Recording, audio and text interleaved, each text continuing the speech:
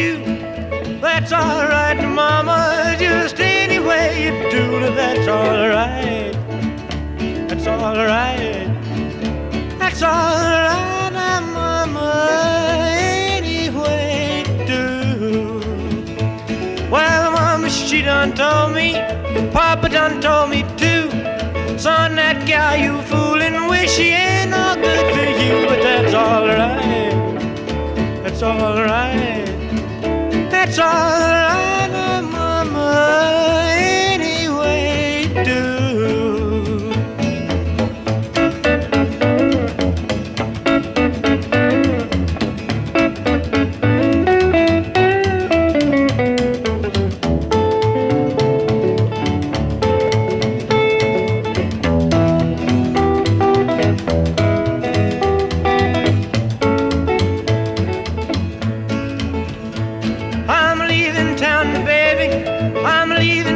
Sure, well then you won't be bothered with me hanging round your door, but that's all right.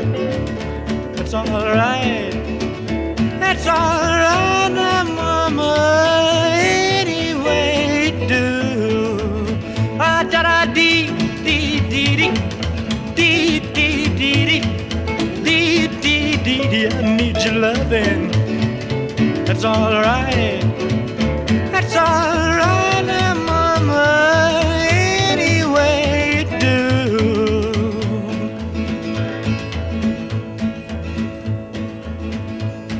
iTunes Radio reminds you, Strange Brews, the show of your choice. Hello and welcome again to the Strange Brew podcast. My name is Jason Barnard and that was Elvis Presley and That's All Right, way back from 1954. I've got the huge pleasure to welcome John Illsley here today, famous for Dire Straits, but has got a wonderful solo career, and he's picked a selection of tracks that I guess I've got a connection with him. A huge welcome, John. Thank you very much. Nice to talk to you. It's a pleasure, and it's an obvious question, but you sat there by one of the old wireless radios in those early days, listening to the likes of Elvis.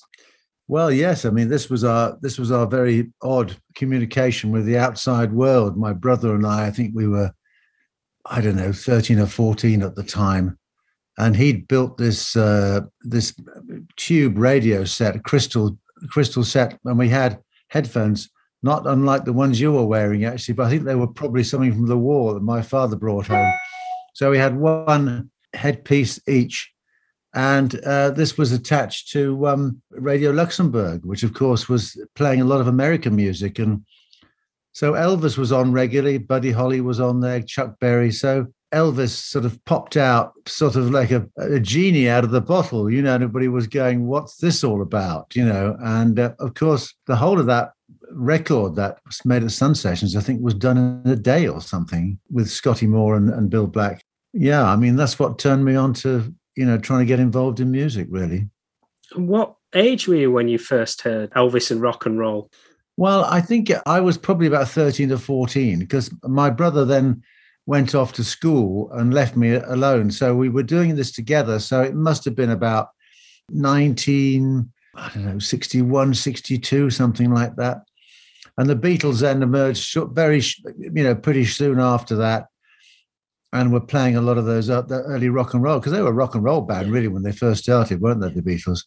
They were just covering a lot of the stuff those LPs that were being brought in into the UK, and if anybody had an LP in those days, of course, it was a bit like having an amplifier. You could join, you could talk to anybody, talk to all your mates. So, these were the sort of little threads that were weaving into our lives, I think, and got us excited about music. And was bass guitar your first instrument?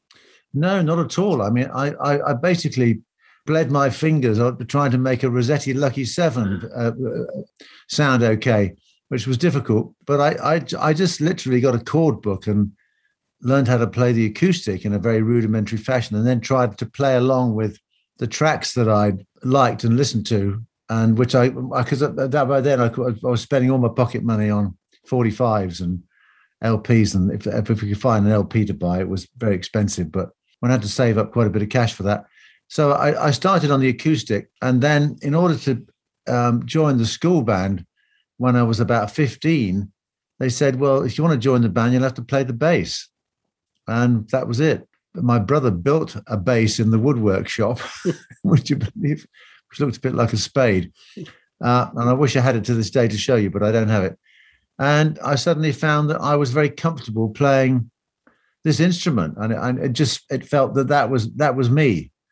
And although I've continued to play the guitar and I play the piano a little bit as well, but that's really my soul. The bass guitar is really in my soul, I think. That's what I have. That's the way I would put it. And the gap to Dire Straits was bigger than you'd think. Was it at least a decade or so of playing in bands? Yeah.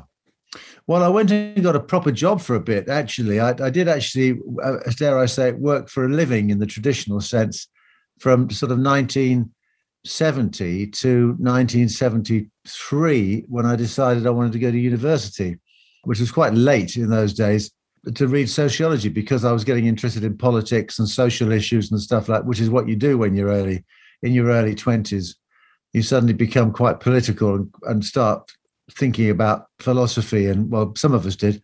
And so I ended up going to Goldsmiths College in South London, and that's really where the band was formed. My association with David Knopfler, who moved in as a flatmate to help me pay the rent, and then subsequently I met Mark. And I don't know, these things just happen. But in a sense, what I'm trying to get across is that sometimes your actions in life make something else happen. Yeah.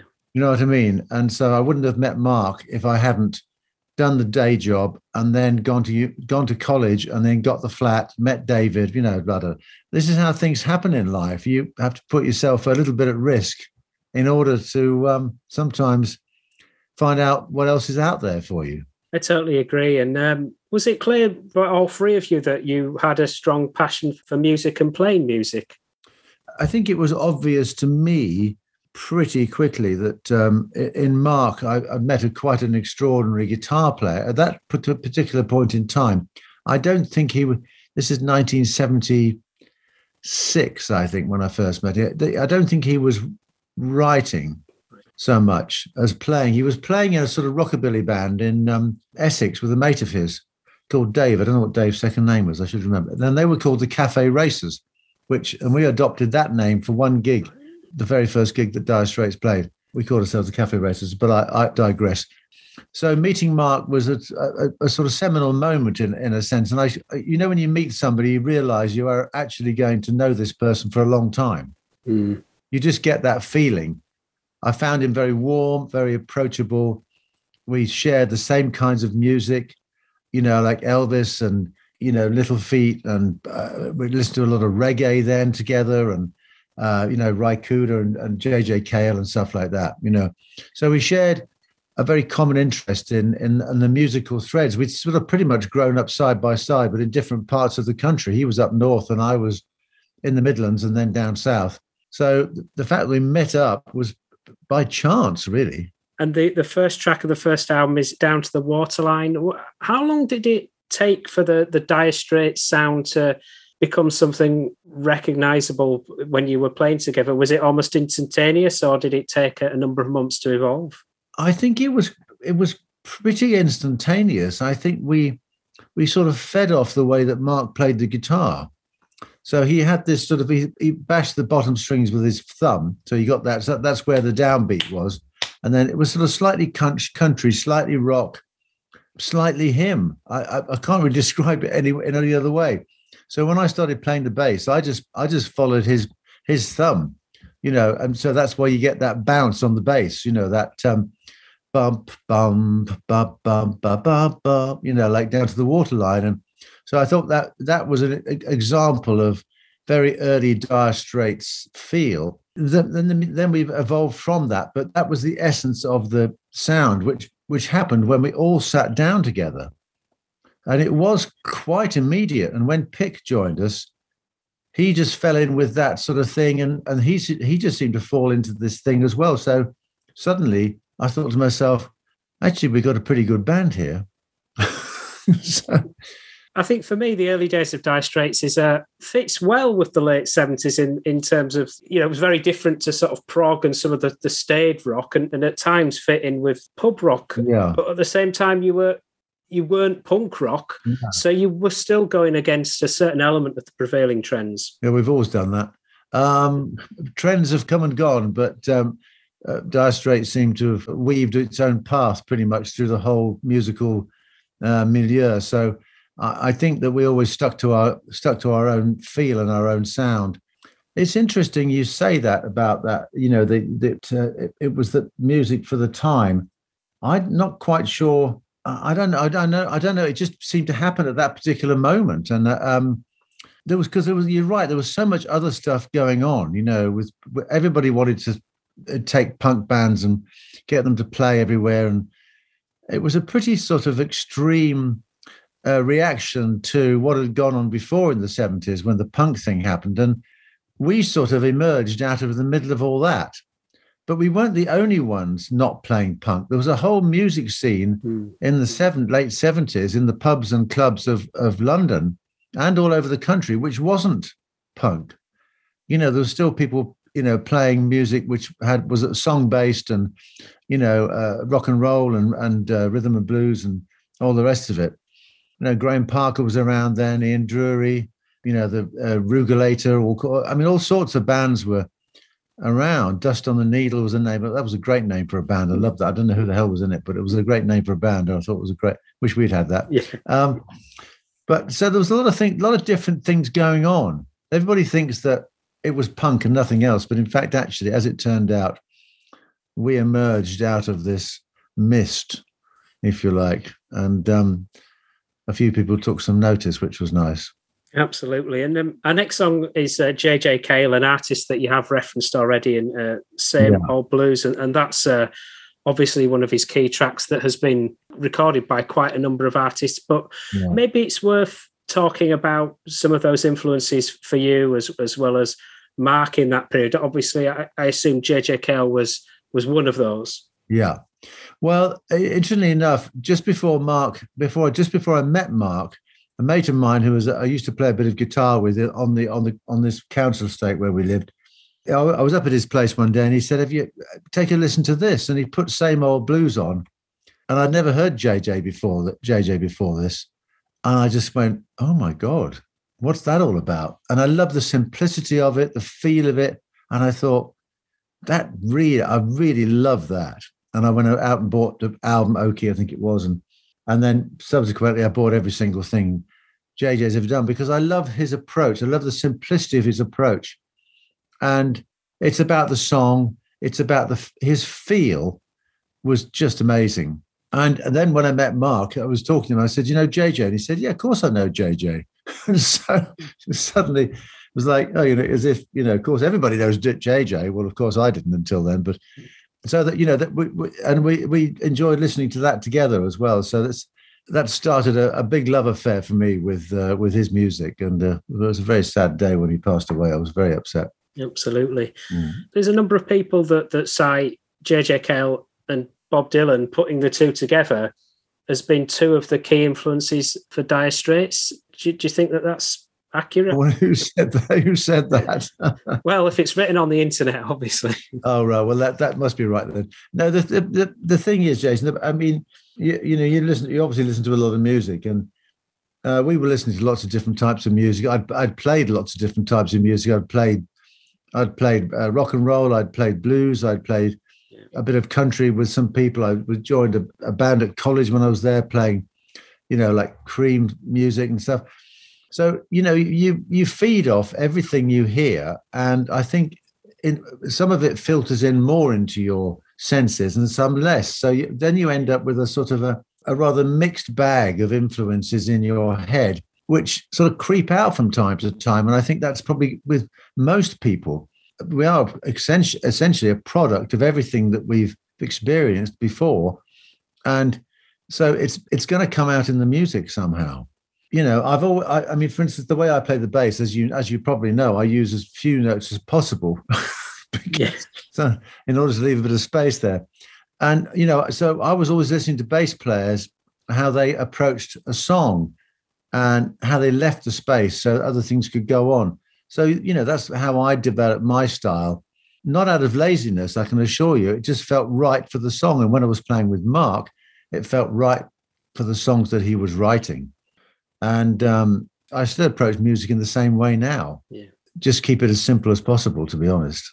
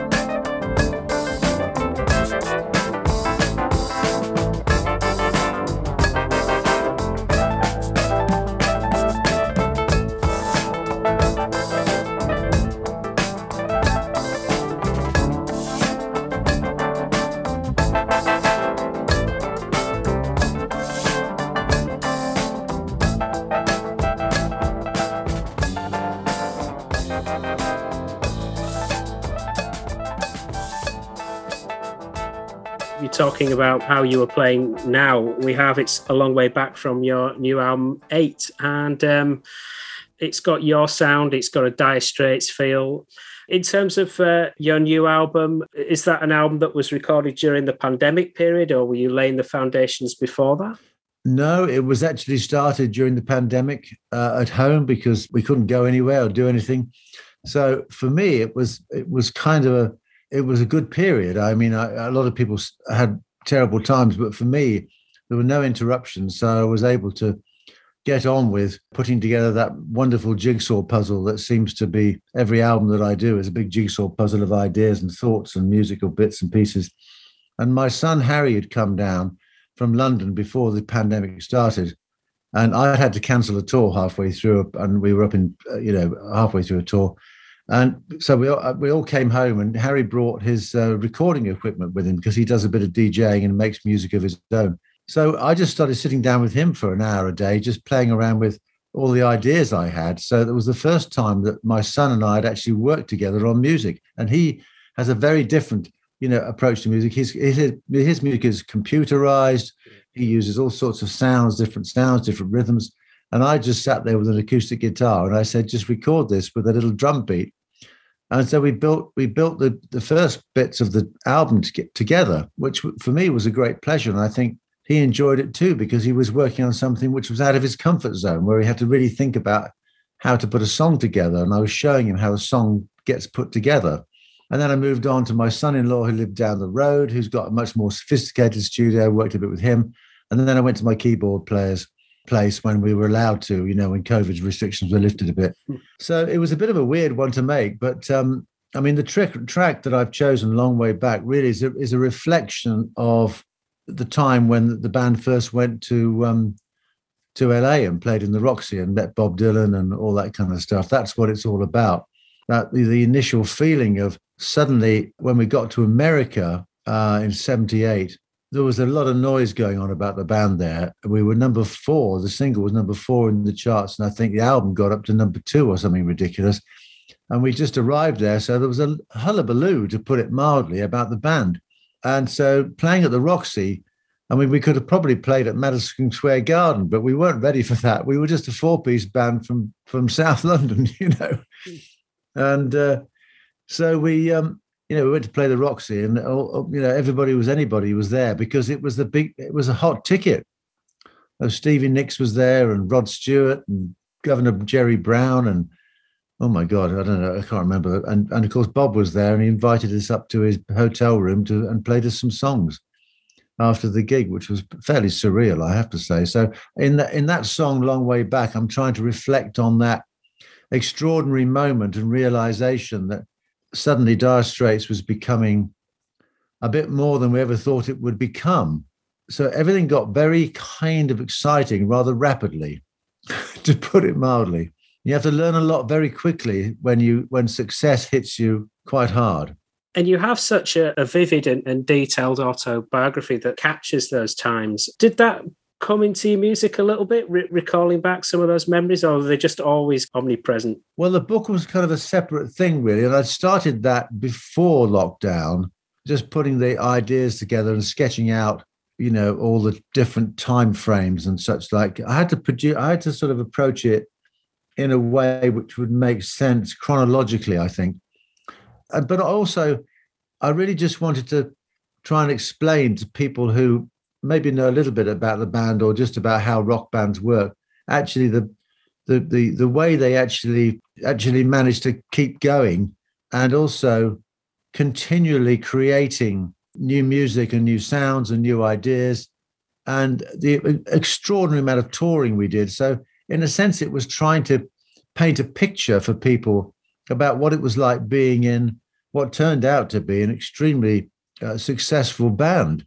And being part of that was obviously an incredible pleasure for me. I mean, it was a remarkable experience. I can't really, it's difficult to put it into words. So that's why I tried to put it into words in the book and explain it to other people, what it felt like to come from a middle-class family in the middle of Leicestershire and end up in this sort of rather phenomenal situation.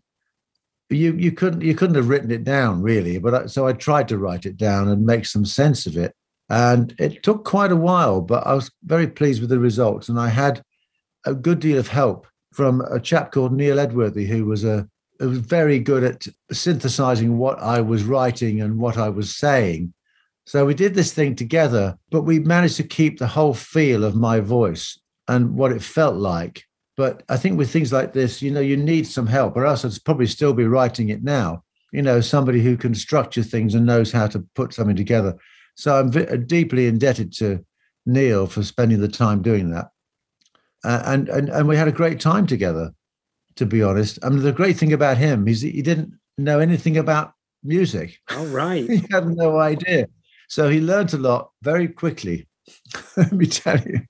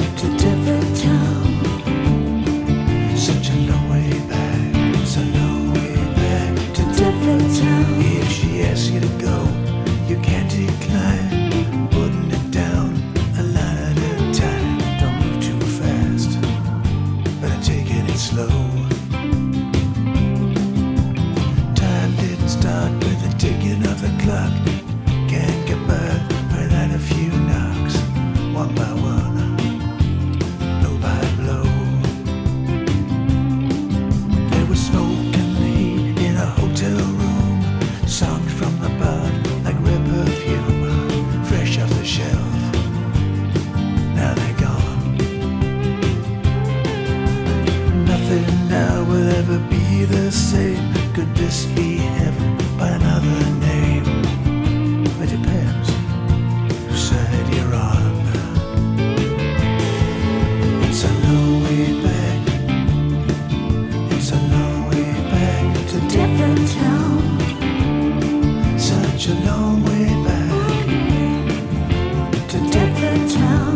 From New York City to Monterey, from New Orleans to Frisco Bay, on every street, in every town. Out on the highway, on with the show. So much I just didn't know. So I breathed it in, took it down.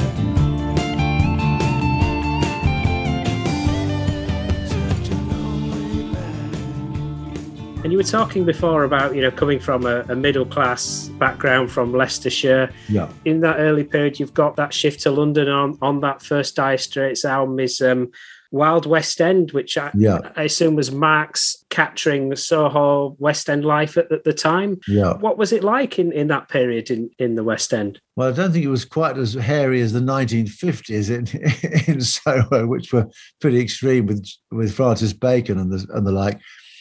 We used to go up there quite a lot, mostly to Denmark Street, to go and have a look in the guitar shops. We couldn't afford anything, of course, at the time. And we used to go to the same Italian restaurant, the Barocco Bar, just on Old Crompton Street, and down to Angelucci's to get the coffee. And so it was all about that. And I think we actually went into a strip club once, and that's the reason why there's the dancing girls bits in there. And of course, we ate in Chinatown. So it was all, for me, it was a wonderful memory of hanging out together as mates, just wandering around in the Wild West End. And he produced this song very soon after our friendship started. And it was really captured a sort of, it felt very personal and very warm to me, the fact that I'd been a part of that sort of moment that he'd managed to capture in song. He's a great observer, Mark, of everyday life. I mean, I think that, and down to the Waterline, for instance, is an observation of when he was growing up in Newcastle. So he's a great songsmith and still is. He's a consummate songwriter, and I think that I think most people recognise him as being something pretty special.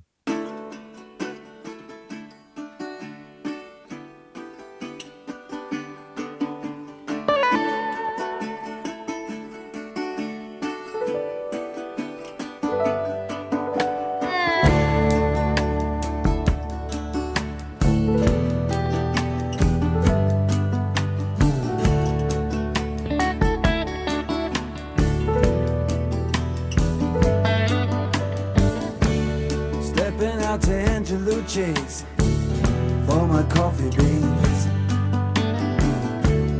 checking out the movies and the magazines. The waitress, she watches me crossing from the Barracuda. I get a pickup for my steel guitar. I saw ya walking out Shaftesbury Avenue. Excuse me talking, I wanna marry you. This is 7 Heaven Street. Don't you seem so proud? Just another angel in the crowd, and I'm walking in the Wild West End. Walking in the Wild West End. Walking with your wild best friend.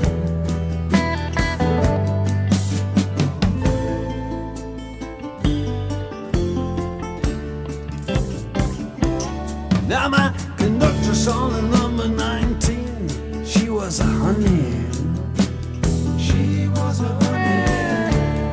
Pink toenails and hands all dirty with the money. Greasy, greasy, greasy hair. Easy smile. She made me feel 19 for a while. I went down Chinatown. In the back room, it's a man's world. All the money go down. Ducked inside the doorway. Duck to eat. Just ain't no way. You and me, we can be walking in the Wild West End. Walking in the Wild West End. Walking with your wild best friend.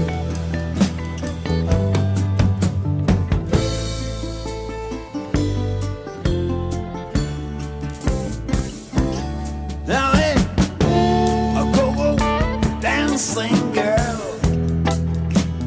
Yes, I saw the DJ. He say,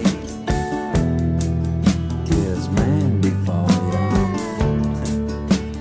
Feel alright, seeing her do that stuff. She's dancing high and I move on by. The close-ups can get rough. When you're walking in the Wild West End. Walking, walking, walking in the Wild West End. Walking, walking with your wild best friend.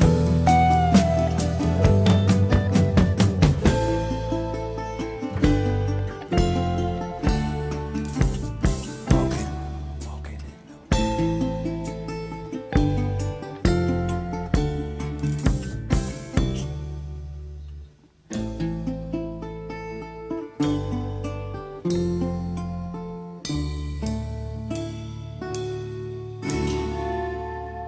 So as we move over to communicate, Yeah. is Once Upon a Time in the West, is that a way of linking the West End again, but obviously with fronting it with a Wild West side of it? Well, do you know, I'm not sure about that, if I'm honest. I think it's probably I think he watched the film Once Upon a Time in the West. There was a film out at that particular point in time. And then he sort of conjured up this idea of the British version of that. And so if you listen to the lyrics of that song, it's a very British thing. You know, Sunday drivers who never took a test, Once Upon a Time in the West, things like that. And of course, to me, it was a reflection of the fact that we were listening to quite a lot of reggae at the time. Yeah. And so there's a song after this, which I put in there by Third World. We were listening to them a lot, and Black Heart Man and stuff. And, you know, so, and obviously Bob Marley. so we would, reggae was always going to be a little bit of a element in the music, because I think, in the Fence, in the Gallery from the first album, that's got a bit of a reggae feel to it as well. I was mucking about on the bass one day, and he said, "Oh, that song I wrote in the back of the car on the way back from the West End the other day, in the Gallery," he said, "I think that bass line might go with this." So things like that were emerging all the time. And although it felt completely natural at the time, it was very relevant, really, to how the music turned out. So Once Upon a Time in the West was kind of a little bit of another reggae experiment in a sense, But that song, I don't know, we've listened to Communique recently. Somebody wrote to me the other day and said, "I can't believe that version of Once Upon a Time in the West on Communique, because it was really driving hard and the bass was really thrashing through it, pushing this thing along, which was nothing like the original." And it just shows you, when you start playing a song live on stage, it does change a bit. For that album, you didn't stay in London. You actually went to Nassau? Well, yes, I think it's because Jerry Wexler, who produced the album, wanted to record it at Compass Point Studios in Nassau, because the Talking Heads had worked there, and I think the Police had worked there, and so it was Chris Blackwell's studio, and a lot of reggae had come out of that. So we ended up going, well, yeah, let's go to Nassau. We'd never been on a blooming plane before, And Jerry hired this ridiculous house for us all to stay in. And we were still living in the blooming council flat, don't forget, at this particular point. So we ended up going to the Caribbean, staying in this ridiculous house, which, of course, it all went on our bill, as it turned out. And we made the album at Compass Point Studios, which was great. We didn't take any amplifiers with us. We took a few guitars, because we knew we could hire it from this place in Miami, which sent amplifiers over to Compass Point Studio on a regular basis. So we get there, and the amplifiers hadn't arrived. Nothing at all had arrived at the studio. So we had to go to a local reggae band and borrow a blown out sort of bass amp and a speaker, and a one Fender twin reverb that somebody had got. I think we might have borrowed something from Robert Palmer, who lived across the road. He might have lent us an amp as well. So we literally made the whole of Communique on two old amplifiers, which is crazy when you think about it, because I think it sounds great. But this equipment just didn't arrive. Week after week, we'd say, "Where is it?" And anyway, a different girl got on the desk at some particular point, and we literally almost finished the record. And we just thought, well, we just said to her casually one day, "Those amplifiers never arrived." And she said, "They've been here for 3 weeks. They're just around the corner in the studio." And nobody had told us. It's unbelievable. I think there was probably a bit of smoking going on, which was probably changing people's perspective. I don't know. But so we made the whole album on these beaten up old amplifiers, and nobody knew. It's who's playing the equipment. It's not just the equipment, obviously. I think that's probably a very nice point to make. We had a great time making that record, I've got to say. I mean, there was a certain amount of rum being consumed in the evenings, and we ate very well. And, it was a pretty laid back experience. And it's one of my favorite albums, actually. I think it captures the Straits at a particular time. Things like Where Do You Think You're Going and Portobello Bell, lovely, lovely things.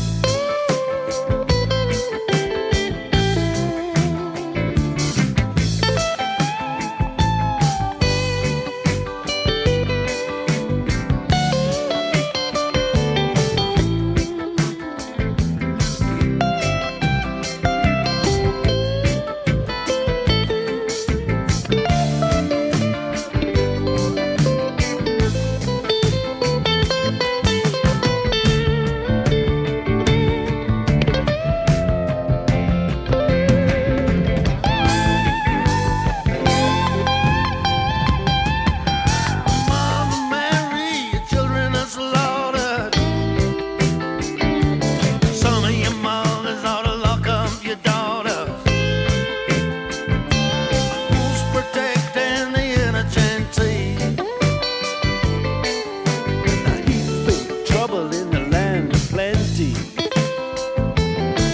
Tell me how we're gonna do what's best. You guess.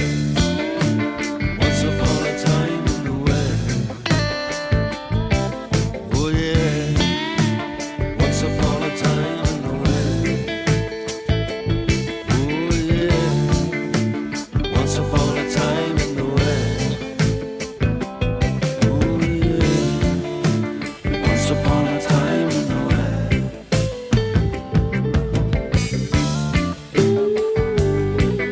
upon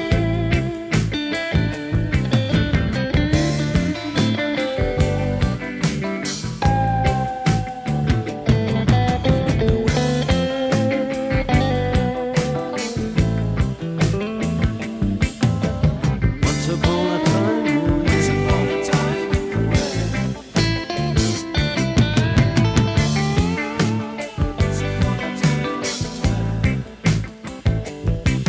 Hey. Once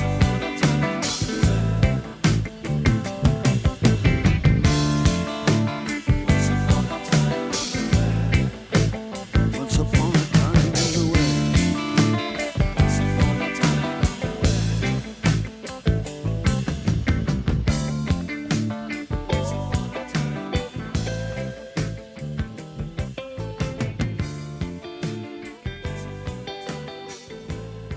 And to a band and style of music that keeps coming up here today. So clearly a theme. We've got 1865 and the wonderful 19 degrees in the shade. And No. so you were saying that was a key track and a key group that you were listening to. Yeah.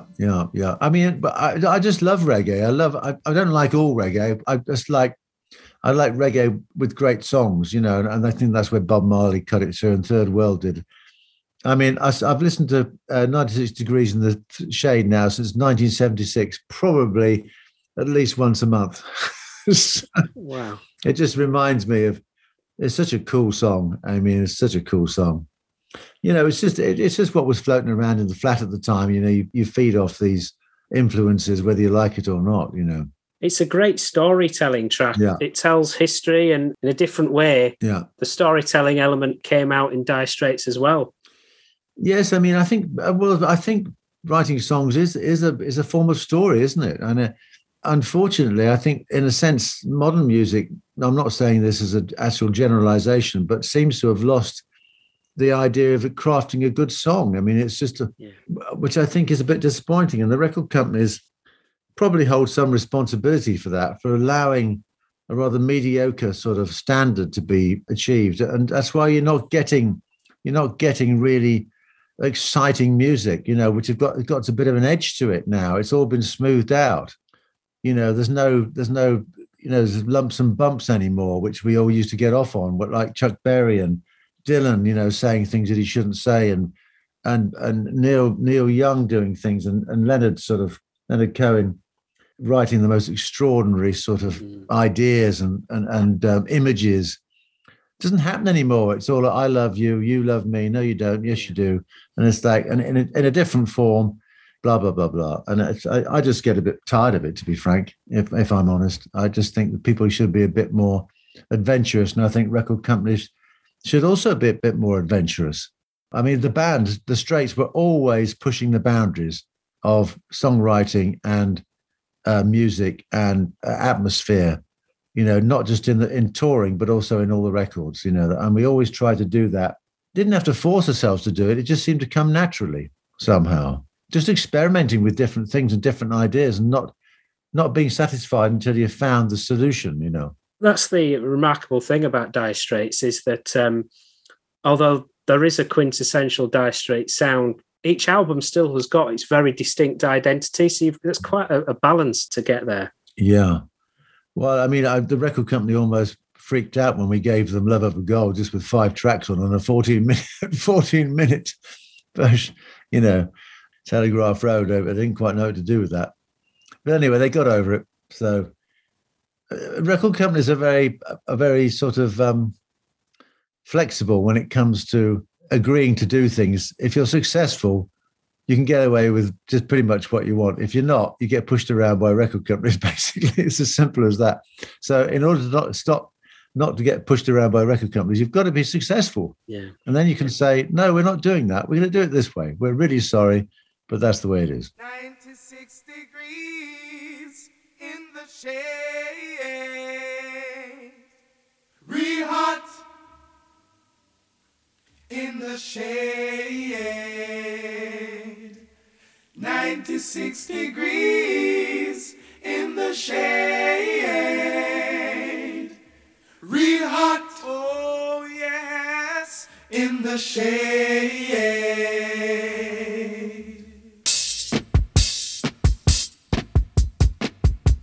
Said it was 96 degrees in the shade. 10,000 soldiers on parade, taking I and I to meet a big bad boy sent from overseas. The Queen implied, Excellency, before you I come with my representation. You know where I'm coming from.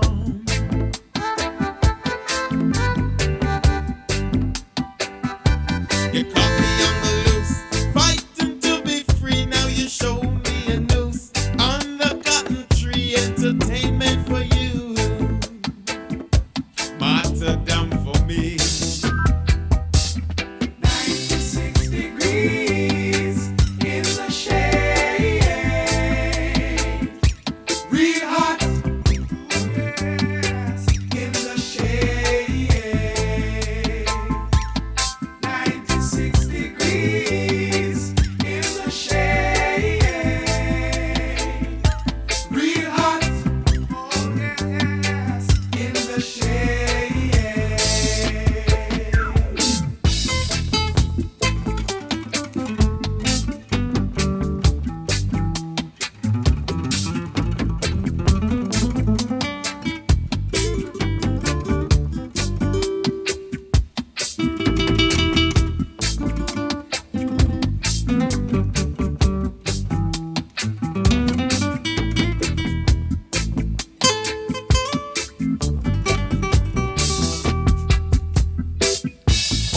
Some may suffer and some may burn, but I know that one day my people will learn. As sure as the sunshine way up in the sky, today I stand here a victim. The truth is I'll never die. 96 degrees in the shade. Real hot in the shade. 96 degrees in the shade. Real hot, oh yes, in the shade. 96 degrees in the shade. Real hot, I say, in the shade. 96 degrees in the shade. Real hot in the shade. 96 degrees in the shade. Those successful albums kept coming next with making movies, and one of the great songs on there is Tunnel of Love, which is another of Mark's stories from, I think, going back to his time. Was it Whitley Bay? Whitley Bay, yeah, Whitley Bay, which I went to once, not with him, but with somebody else, actually, just to take a look at it. Yeah, reflections of childhood, and also this album, of course, was the first time that we really had got to grips with keyboards. Up until then, we'd kept it pretty simple. and Roy Batan from Bruce Springsteen's band came, and because Jimmy Iovine was producing that record, and he'd just done an album with Bruce, and I think that he said if you want a good keyboard player, then I suggest you use Roy. So Roy came in, and of course, as soon as he started playing, we just sort of big smiles on everybody's face, Oh, now we're going somewhere with this thing, And it was a wonderful experience. I mean, that really made a big difference to the way and I think Mark wanted to move forward really in a more orchestral sort of more expansive kind of music. And so I'm very, very fond of that record. Well, I'm fond of all of them actually, but for different reasons. And Tunnel of Love, I think I still love playing that today, actually. I really love playing that song. It's one I always come back to if I just love the energy in it, and also the dynamics. I've got a great keyboard player in my band called Steve Smith, and so I know somebody he can play it. He can play it properly, which not many people can. And also a drummer. Drummers find the Straits music quite interesting to play. Got a great drummer who can handle it as well. So it's a great song. It's a great song. Brings back a lot of memories. People may not think about it now, but those were the days when artists, not only the great quality of music, but it was almost an album a year, really. Yeah. You must have been on one hell of a schedule, recording, releasing, touring. It mustn't have stopped in that period. No, well, it didn't. I mean, it was quite interesting when I was doing the book, when I looked back and just to check, just to see what we've been up to. I thought, oh my God, did we really do all that? I mean, it's completely bonkers. I mean, if we weren't recording, we were touring. And if we weren't doing that, we were rehearsing something else. It was literally nonstop. I think the only time we had a bit of a break was after the Love Over Gold tour. And I got time to make my first solo album, was Never Told a Soul. And also to actually go out and buy a house somewhere. It was the only time we actually had a chance to go and find somewhere to live. I mean, it sounds absurd, but we didn't have the time. Literally didn't have the time. So it was hectic. I use the word hectic on steroids, But we were young, we were fit, and we were having a fantastic time. I mean, there was nothing not to like about it, let me tell you.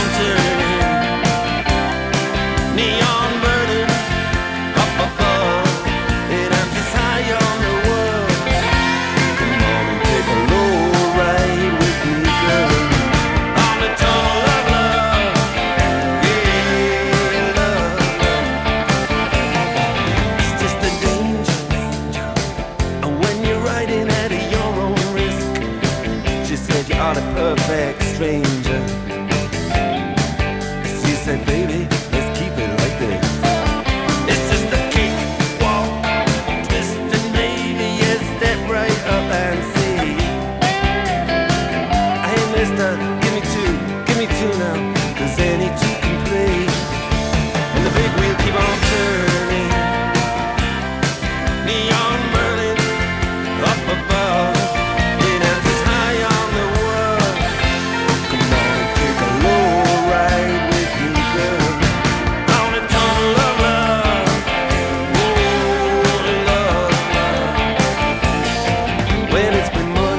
muscle on another worldly gig. Money for muscle and another girl I dig.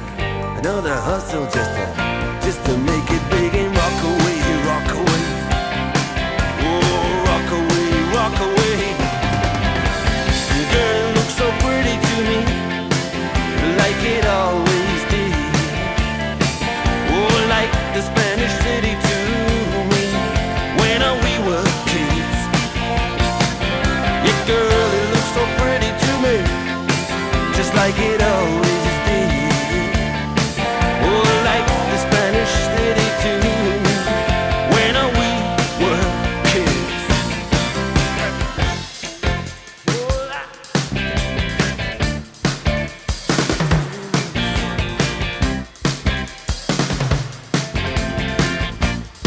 Check it out.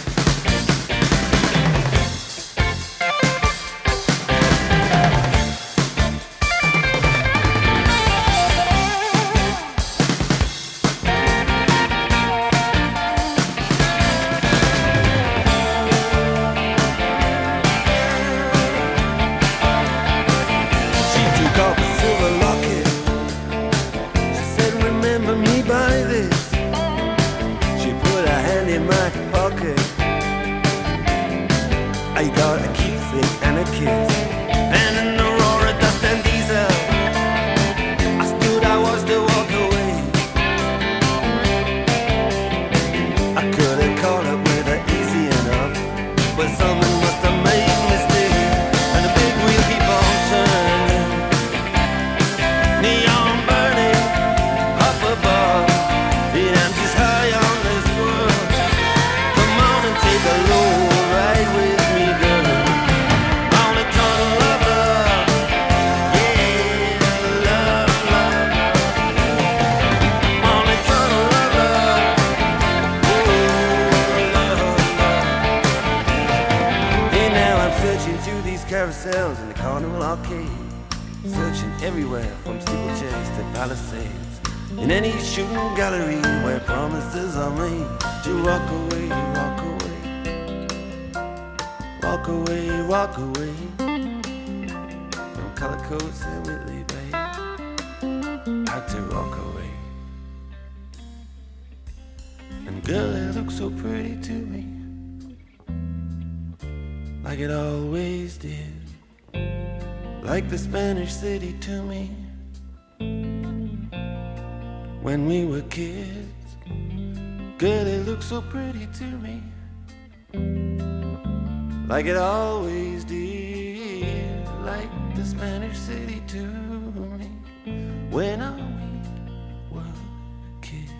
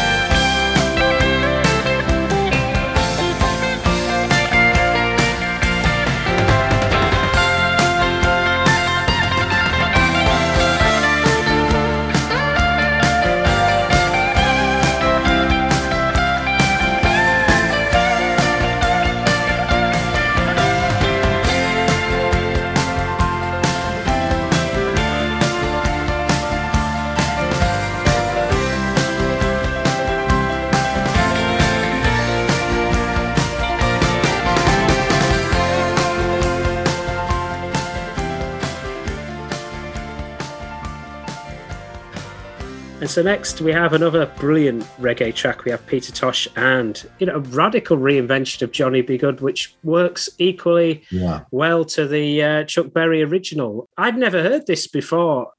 You haven't? Oh my God! Wow, it's a wow fact. A big wow fact. You wouldn't think to remake it, but it works equally as well. Oh my God! I mean, it's so brilliantly produced as well, and I can't remember who produced it. I should read, but no, I mean. I'll tell you where I first heard that. I'm slightly jumping the gun a bit on these tracks, but we were actually in Montserrat recording Brothers in Arms. And every Saturday night in Montserrat, in Plymouth, the little town, there was a sort of a disco. Well, not in the strictest sense of the word disco like we think, but it's basically where all the islanders came, young and old, and played all their music and incredibly loud. And we used to take Saturday night off and go down to this disco, and Peter Tosh playing Johnny B. Goode came on, and I thought, what the hell is that? And so I was on the dance floor just saying, play that one again, and fell in love with it straight away. I mean, I think it's fantastic. So that's the memory for me, is actually we were in the middle of Brothers in Arms doing that. So I had to pop that in because that's it's a sort of a seminal moment, I think, in realizing that perhaps I'm not such a bad dancer after all. But my daughter now, who's 23, she loves it and she plays it all the time in the house. So we hear it quite often. Dire Straits shared the bill with Peter Tosh in 1979. Did you get much contact with other acts on those sort of festivals, or was it a case of in and out in the period? I think, was that the Torhout and Vector festivals in Belgium, was it? Is that right? I think the Police were on as well. Pink Pop Netherlands. Oh, Pink Pop. And it was with the Police, Yes, I unfortunately didn't get to meet them. I mean, you often don't, but sometimes you do. And I think we used to share dressing rooms with the Police. So we got to know them quite well. Yeah, we did a lot of those. There weren't many festivals around at that time, actually. They were mostly in Germany or in the Netherlands or in Belgium. There was a handful of them. So we pretty much did all of them. And nearly always the Police were on with us. I think there was one where Bob Marley was on. And I remember that. It was quite funny, that. Seeing the Bob Marley tour bus in the morning setting off with clouds of smoke already coming out of the windows. I mean, it was like, whoa, what a way to start the day. Anyway, that's for another book. Yeah, it was great doing those festivals. Because you get such a variety of people. I mean, it's got a bit, I mean, they really formed the basis of a lot of stuff that was going on now, really. Yeah, we had a lot of fun on those things. We had a lot of fun.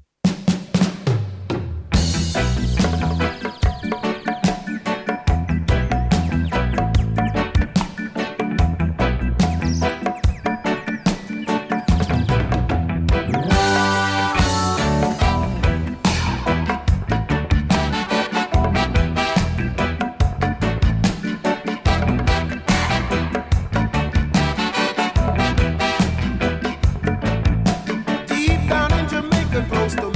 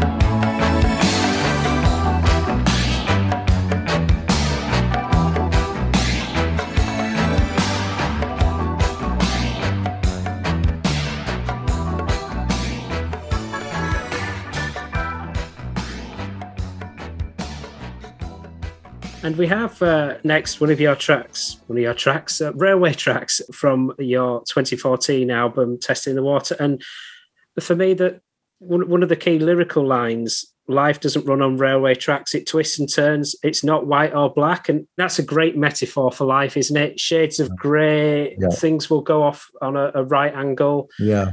Is that how you feel that your life has gone? Well, I'll just give you a little bit of background. I was in hospital in 2011, recovering from leukemia. And I wrote quite a few of the songs for that album, Testing the Water, actually in the hospital, because I insisted on taking my guitar in with me while I was having all the chemotherapy and the stem cell transplant.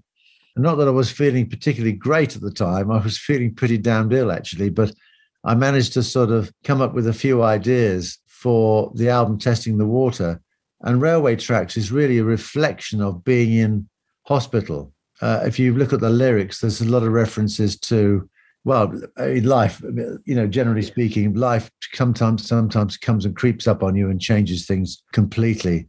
So that's why it was important to me to put that one in, because it was a seminal moment on actually surviving.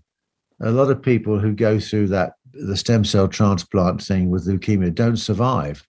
So 2011, I've been 11 years clear. So I'm sort of out of danger. So I've been given a new lease of life. So in a sense, Railway Tracks was a reflection on that particular moment in my life. That life doesn't run on railway tracks. It does. It twists and turns. It's not white and black. And I was in this situation where I didn't know whether I was going to come out of it alive. I didn't know. And as you can see, I did. And to fight another day. So I thought I'd put that in. I could have chosen quite a few other things from that album. But I think, life doesn't go as smoothly as you'd like a lot of the time. We'd love it to, but unfortunately, it's not like that. As we can see what's happening at the moment, there's absolute chaos in some parts of the world, which we're not going to get into right now, but it just shows you things can change overnight into a nightmare. Absolutely. Yeah. So you released a pair of solo albums in the 80s. Obviously, there was that period where Dire Straits had split and then got back together, and then you had this huge world tour. But you had at least a decade and a half gap where I don't think you were recording or releasing that much music. Were you painting and just having a break at the time? Well, when Mark and I decided to bring the Straits to a halt after On Every Street, I think we found that we probably couldn't do any more than that. It was a massive tour. We thought we'd taken it as far as we could. And I completely appreciated the fact that Mark was going off in maybe a slightly different musical direction. And he'd had enough of really that all that big stuff. It was just too much noise as far as he was concerned. And I completely understood that. And I was exhausted. I just wanted to get out of things for a while and do something different. And I'd always painted since I was about 14 or 15 years old. It ran side by side with music, actually.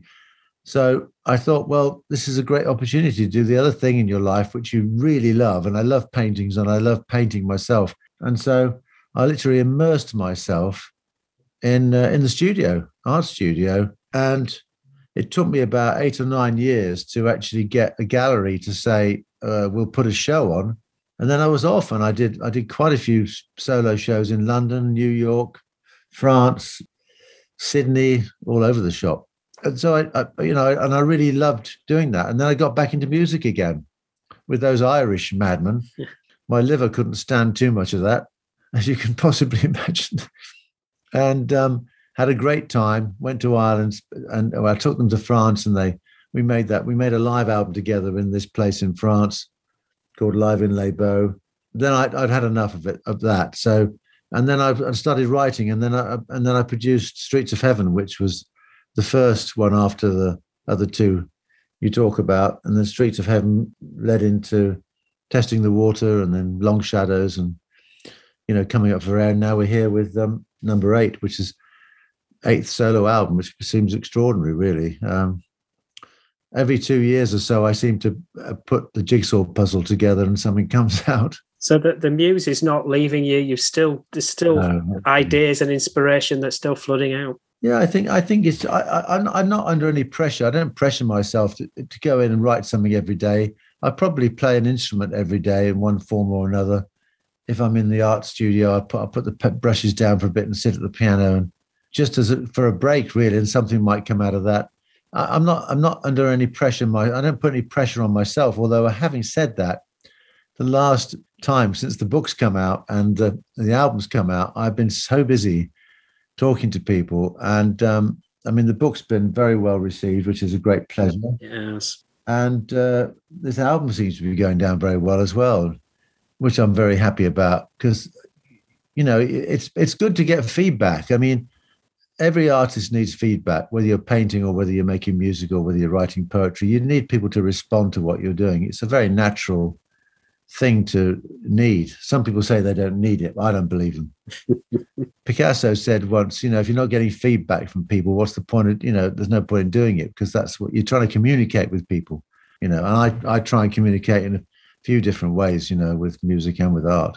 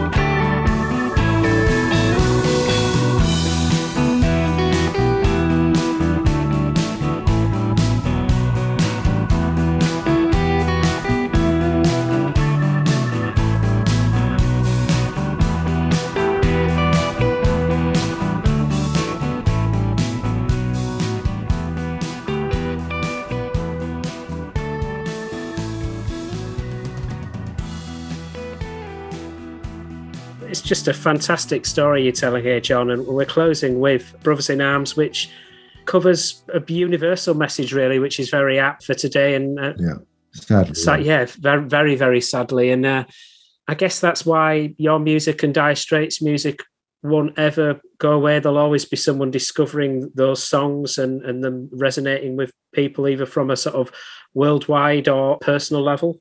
Yes, I mean, I think in a sense one is always surprised, quite naturally surprised at the effect that music has on people.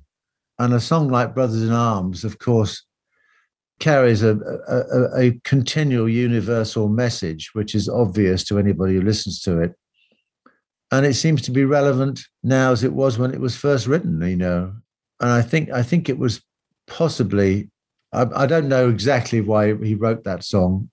Some people say it was a response from the Falklands War. I don't know. I don't know, and I wouldn't dream of putting words into Mark's mouth. But the fact of the matter is, it's a song that stood the test of time. And if I was to pick any one song from the Dire Straits catalogue, I'd have to say it would be Brothers in Arms. And, you know, that's it, really. And that's difficult because there's so many other great songs that are on the records, and you could choose a lot. But I think one that seems to have resonance, universal resonance, is that song. And then just to close, your spring 2022 UK tour is very imminent. Yeah. What do people, should they expect with that show? Well, there's only one way to find out. It's storytelling again. It's storytelling of, you know, in a sense, a little bit the things that were in the book, but it's also, it's really opening up the idea of what music means to people and how the Dire Straits approached it. And so I talk a bit with one of my ex-managers, Paul Cummins, who knows more about me than I do, I think. So we chat away and then we play some music acoustically. We play it pretty much acoustically with an electric piano, and I think Robbie Mackey's playing electric guitar most of the time. But so there's no drums, and we say we take the songs down to their simple form, which in a sense was the way they were kind of written. And the first time that when we sat in a room together and played them, that's what they sounded like. And it makes the songs for me come alive again. And it seems that the audience really likes the way that we handle it. And I did a lot of these dates were ones that we couldn't complete because of the lockdown. We had to stop the tour halfway through. So basically I'm fulfilling some of those dates, and we're adding in some other ones just to fill in the gaps a bit. So it makes it sort of 2 weeks, which is a very, very short tour. But 2 weeks is just right for me these days. Will it be a case of more ideas and potentially looking for album number 9? I think we'll better wait for that. There might be a little time. I am going to take a little bit of time off. I've been so busy. I'm looking forward to getting back in the painting studio and making a mess of things again. I mean, what excites me about painting is that what I attempt to do is try and surprise myself, if that makes any sense. Most of the time I don't, but when I do, I get great satisfaction out of that. And I have no idea where it comes from, but I just push myself along and try and do something interesting. John, it's been a huge pleasure to talk to you, and I wish you all the best with your forthcoming tour. And I've heard the album and it's fantastic. So thank you very much. Thank you. Heartily recommend everyone getting a ticket for the shows and getting 8 as well. So thank you. Jason, it's a pleasure. Nice to meet you. Pleasure. Thanks a lot. Another time. Bye. Bye-bye now.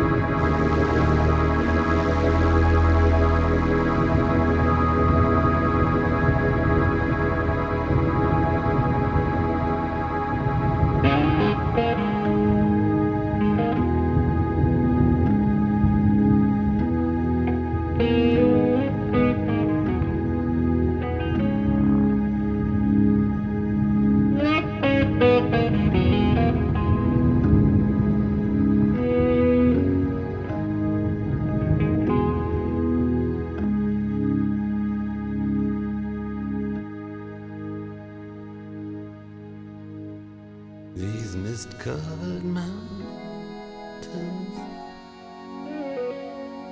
are a home now for me. But my home is the lowlands, and always will be. Someday you'll return to your valleys and your farms, and you'll no longer burn to be brothers in arms.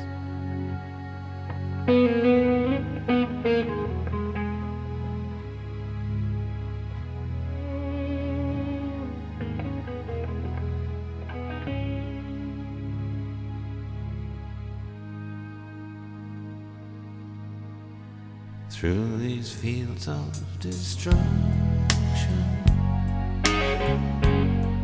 baptisms of fire,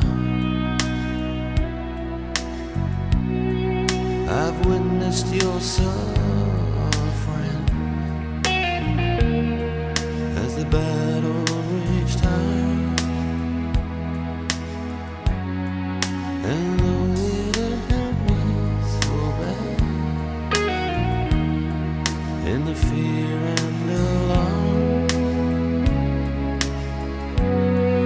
you did not desert me, my brothers in arms.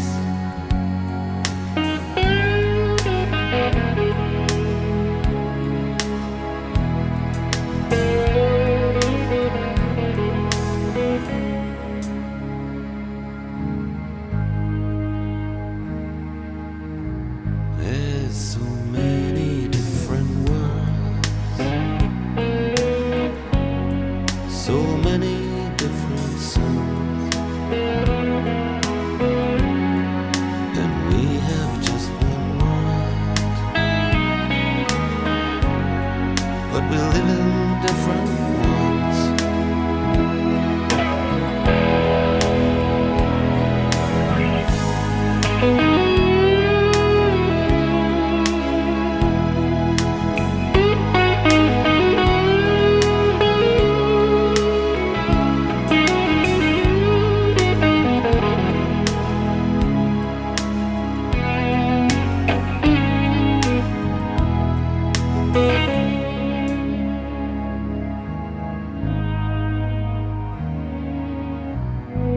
Now the sun's gone to hell, and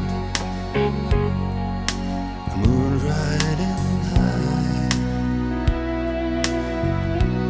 Let me bid you farewell. Every man has to die,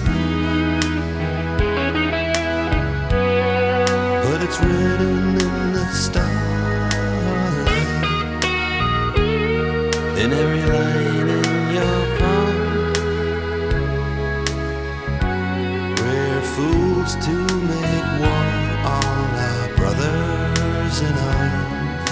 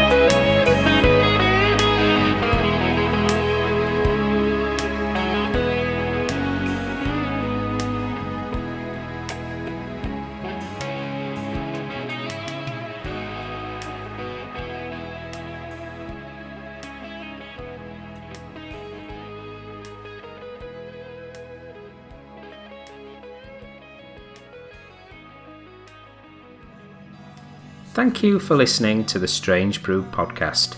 If you do like the show, please consider a small donation to help keep the show archive online. It's 10 years since I started the podcast, and hosting fees are increasing over time. All your support keeps the show running and helps me get amazing guests. To support me, just go to thestrangebrew.co.uk where you'll see a donate button on the homepage. Thank you very much. Plus, any reviews on your podcast services help to spread the word too. Thank you.